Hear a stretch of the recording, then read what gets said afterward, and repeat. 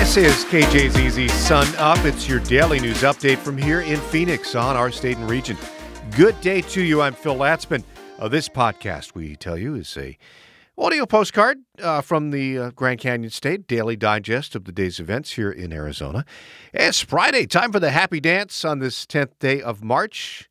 Cha-cha-cha. Let's see what's happening here in the news. Well, Mexico's president gave a forceful rebuke to a proposal by some Republican lawmakers to use the U.S. military to fight drug cartels in Mexico. From the Fronteras desk in Hermosillo, Kendall Blust reports the president sees the idea as a threat to his country's sovereignty. Irresponsible and offensive. That's how President Andrés Manuel López Obrador characterized calls for the U.S. military to intervene in Mexico. Además de irresponsable, es una ofensa. He was responding to U.S. lawmakers, including Texas Republican Dan Crenshaw and Senator Lindsey Graham, whose calls for military action intensified after 4 U.S. citizens were kidnapped in the city of Matamoros in northeastern Mexico this week. 2 of them were killed.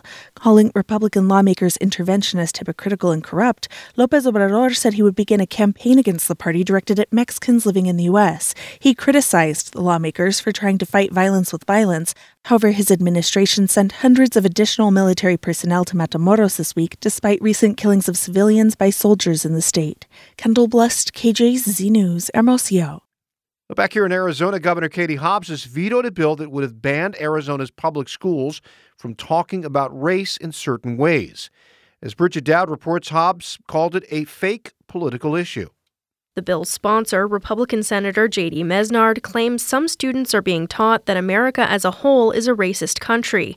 Public school advocates insist critical race theory is only taught at a university level and not in the state's K-12 schools.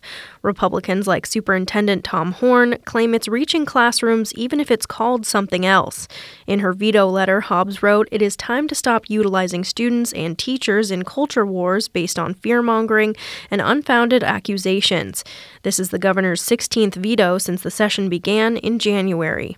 Bridget Dowd, KJZZ News, Phoenix. Marijuana patients living in 6 Arizona counties have to travel outside them to shop at a medical dispensary. Matthew Casey reports that the Arizona Department of Health Services plans to issue a half-dozen licenses today.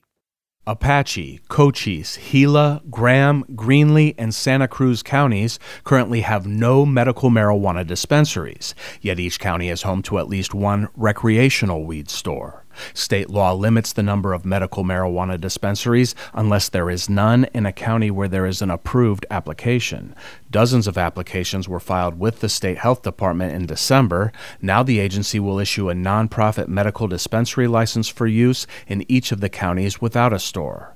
Random drawings will be held for the permits in 2 counties because more than one applicant hopes to open there. Matthew Casey, KJZZ News, Phoenix. Over the past month, Arizona has seen the biggest increase in average gas prices in the country. The average price on Thursday was nearly $3.90 a gallon, about 42 cents above the national average. Phoenix is seeing higher averages. Patrick DeHaan with Gas Buddy says the higher prices are due in part to the normal seasonal transition to the more expensive clean-burning gasoline that is required under law. In addition, refineries in the West Coast, especially Southern California, where Phoenix gets much of its gasoline, are doing maintenance, and that limits the amount of supply available. He says these high prices could last through May.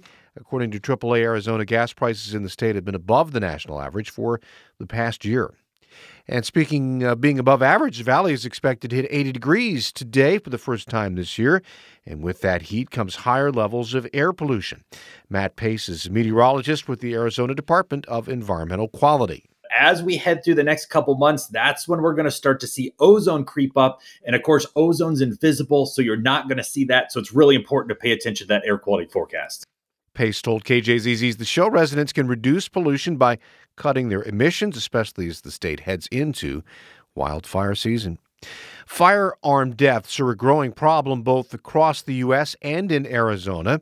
Now, a new report finds that gun violence is one of the leading causes of death among adults and children in the state. Kathy Ritchie has more. The report by the Arizona Public Health Association is grim. Gun deaths are on the rise, so are suicides.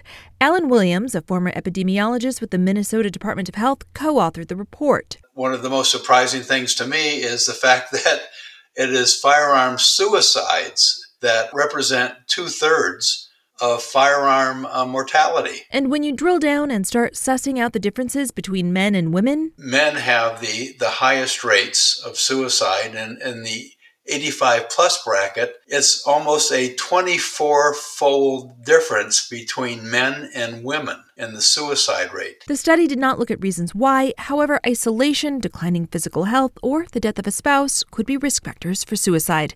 Kathy Ritchie, KJZZ News, Phoenix. The number of people losing their rental homes is rising ever since a pandemic-era eviction moratorium expired. Data from Eviction Lab showed January filings in Phoenix were 23% higher than average and approaching levels seen during the Great Recession of 2008. Maxine Becker is an attorney focusing on housing policy at Wildfire, a statewide anti-poverty nonprofit. Now we really are seeing that there are just these real systemic issues with our housing stock, with affordability, that they have to be addressed in a better way. Becker told KJZZ's The Show the state should focus on housing stability and create an early intervention mediation program. Well, poison and drug information centers at the U of A and Banner, along with Arizona Public Health and Safety agencies, are warning healthcare providers of high concentrations of fentanyl found in illicit drugs, especially cocaine. From the Arizona Science Desk, Nicholas Gerbis reports. The warning was prompted by a cluster of recent cases involving higher concentrations of the deadly synthetic opioid and requiring multiple doses of naloxone to treat. Magdalena Cerda directs the Center for Opioid Epidemiology and Policy at the NYU Grossman School of Medicine. In a February webinar, she said only 15% of U.S. counties have community-based naloxone distribution programs, and less than 50% have treatment centers that provide the overdose medicine. So essentially, broad swaths of the United States lack access to some of the leading sources of naloxone for community-based use. The agencies encourage medical providers and labs to report relevant results to the Arizona Poison System. Nicholas Gerbis, KJZZ News, Phoenix. From KJZZ News, I'm Matthew Casey. A Southwest Valley city is starting its own ambulance service on Friday. Goodyear has long relied on private ambulances, but now the fire department has two of its own. City officials say they'll enable crews to give continued care from when they first arrive at an emergency until they drop off at a hospital. Goodyear will keep contracting with Maricopa Ambulance while its own service grows. Residents of the Rio Sonora Valley in Mexico are concerned about a major new tailings dam at a mine upstream. Back in 2014, a spill there caused what's considered the worst environmental disaster in Mexican mining history. From the Fronteras Desk, here's KJZZ's Kendall Blust again with a report on that.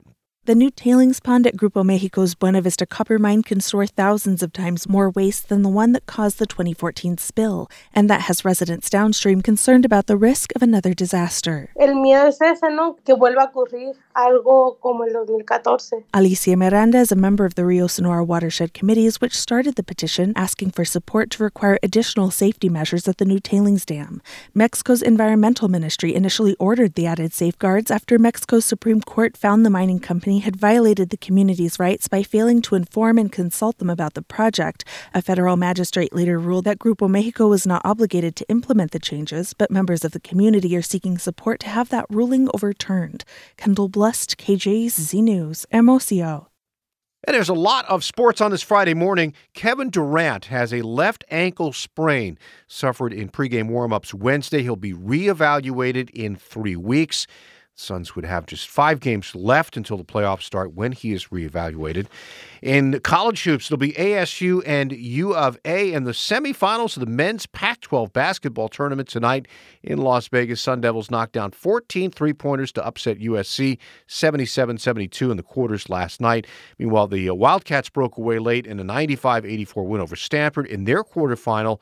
And that rematch is tonight at 9:30 Arizona time. GCU advances in the Western Athletic Conference tournament. They beat Seattle yesterday, and they'll play Southern Utah in the semis today. Hockey.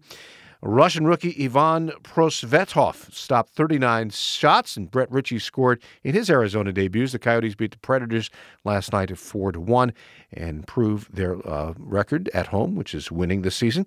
Baseball, the Diamondbacks off in spring play. They'll play the Reds in Goodyear today. And that does it for this edition of KJZZ Sun Up, Arizona's morning news podcast on this Friday, March 10th. I'm Phil Latzman. Have a great weekend. We'll be here for you again on Monday.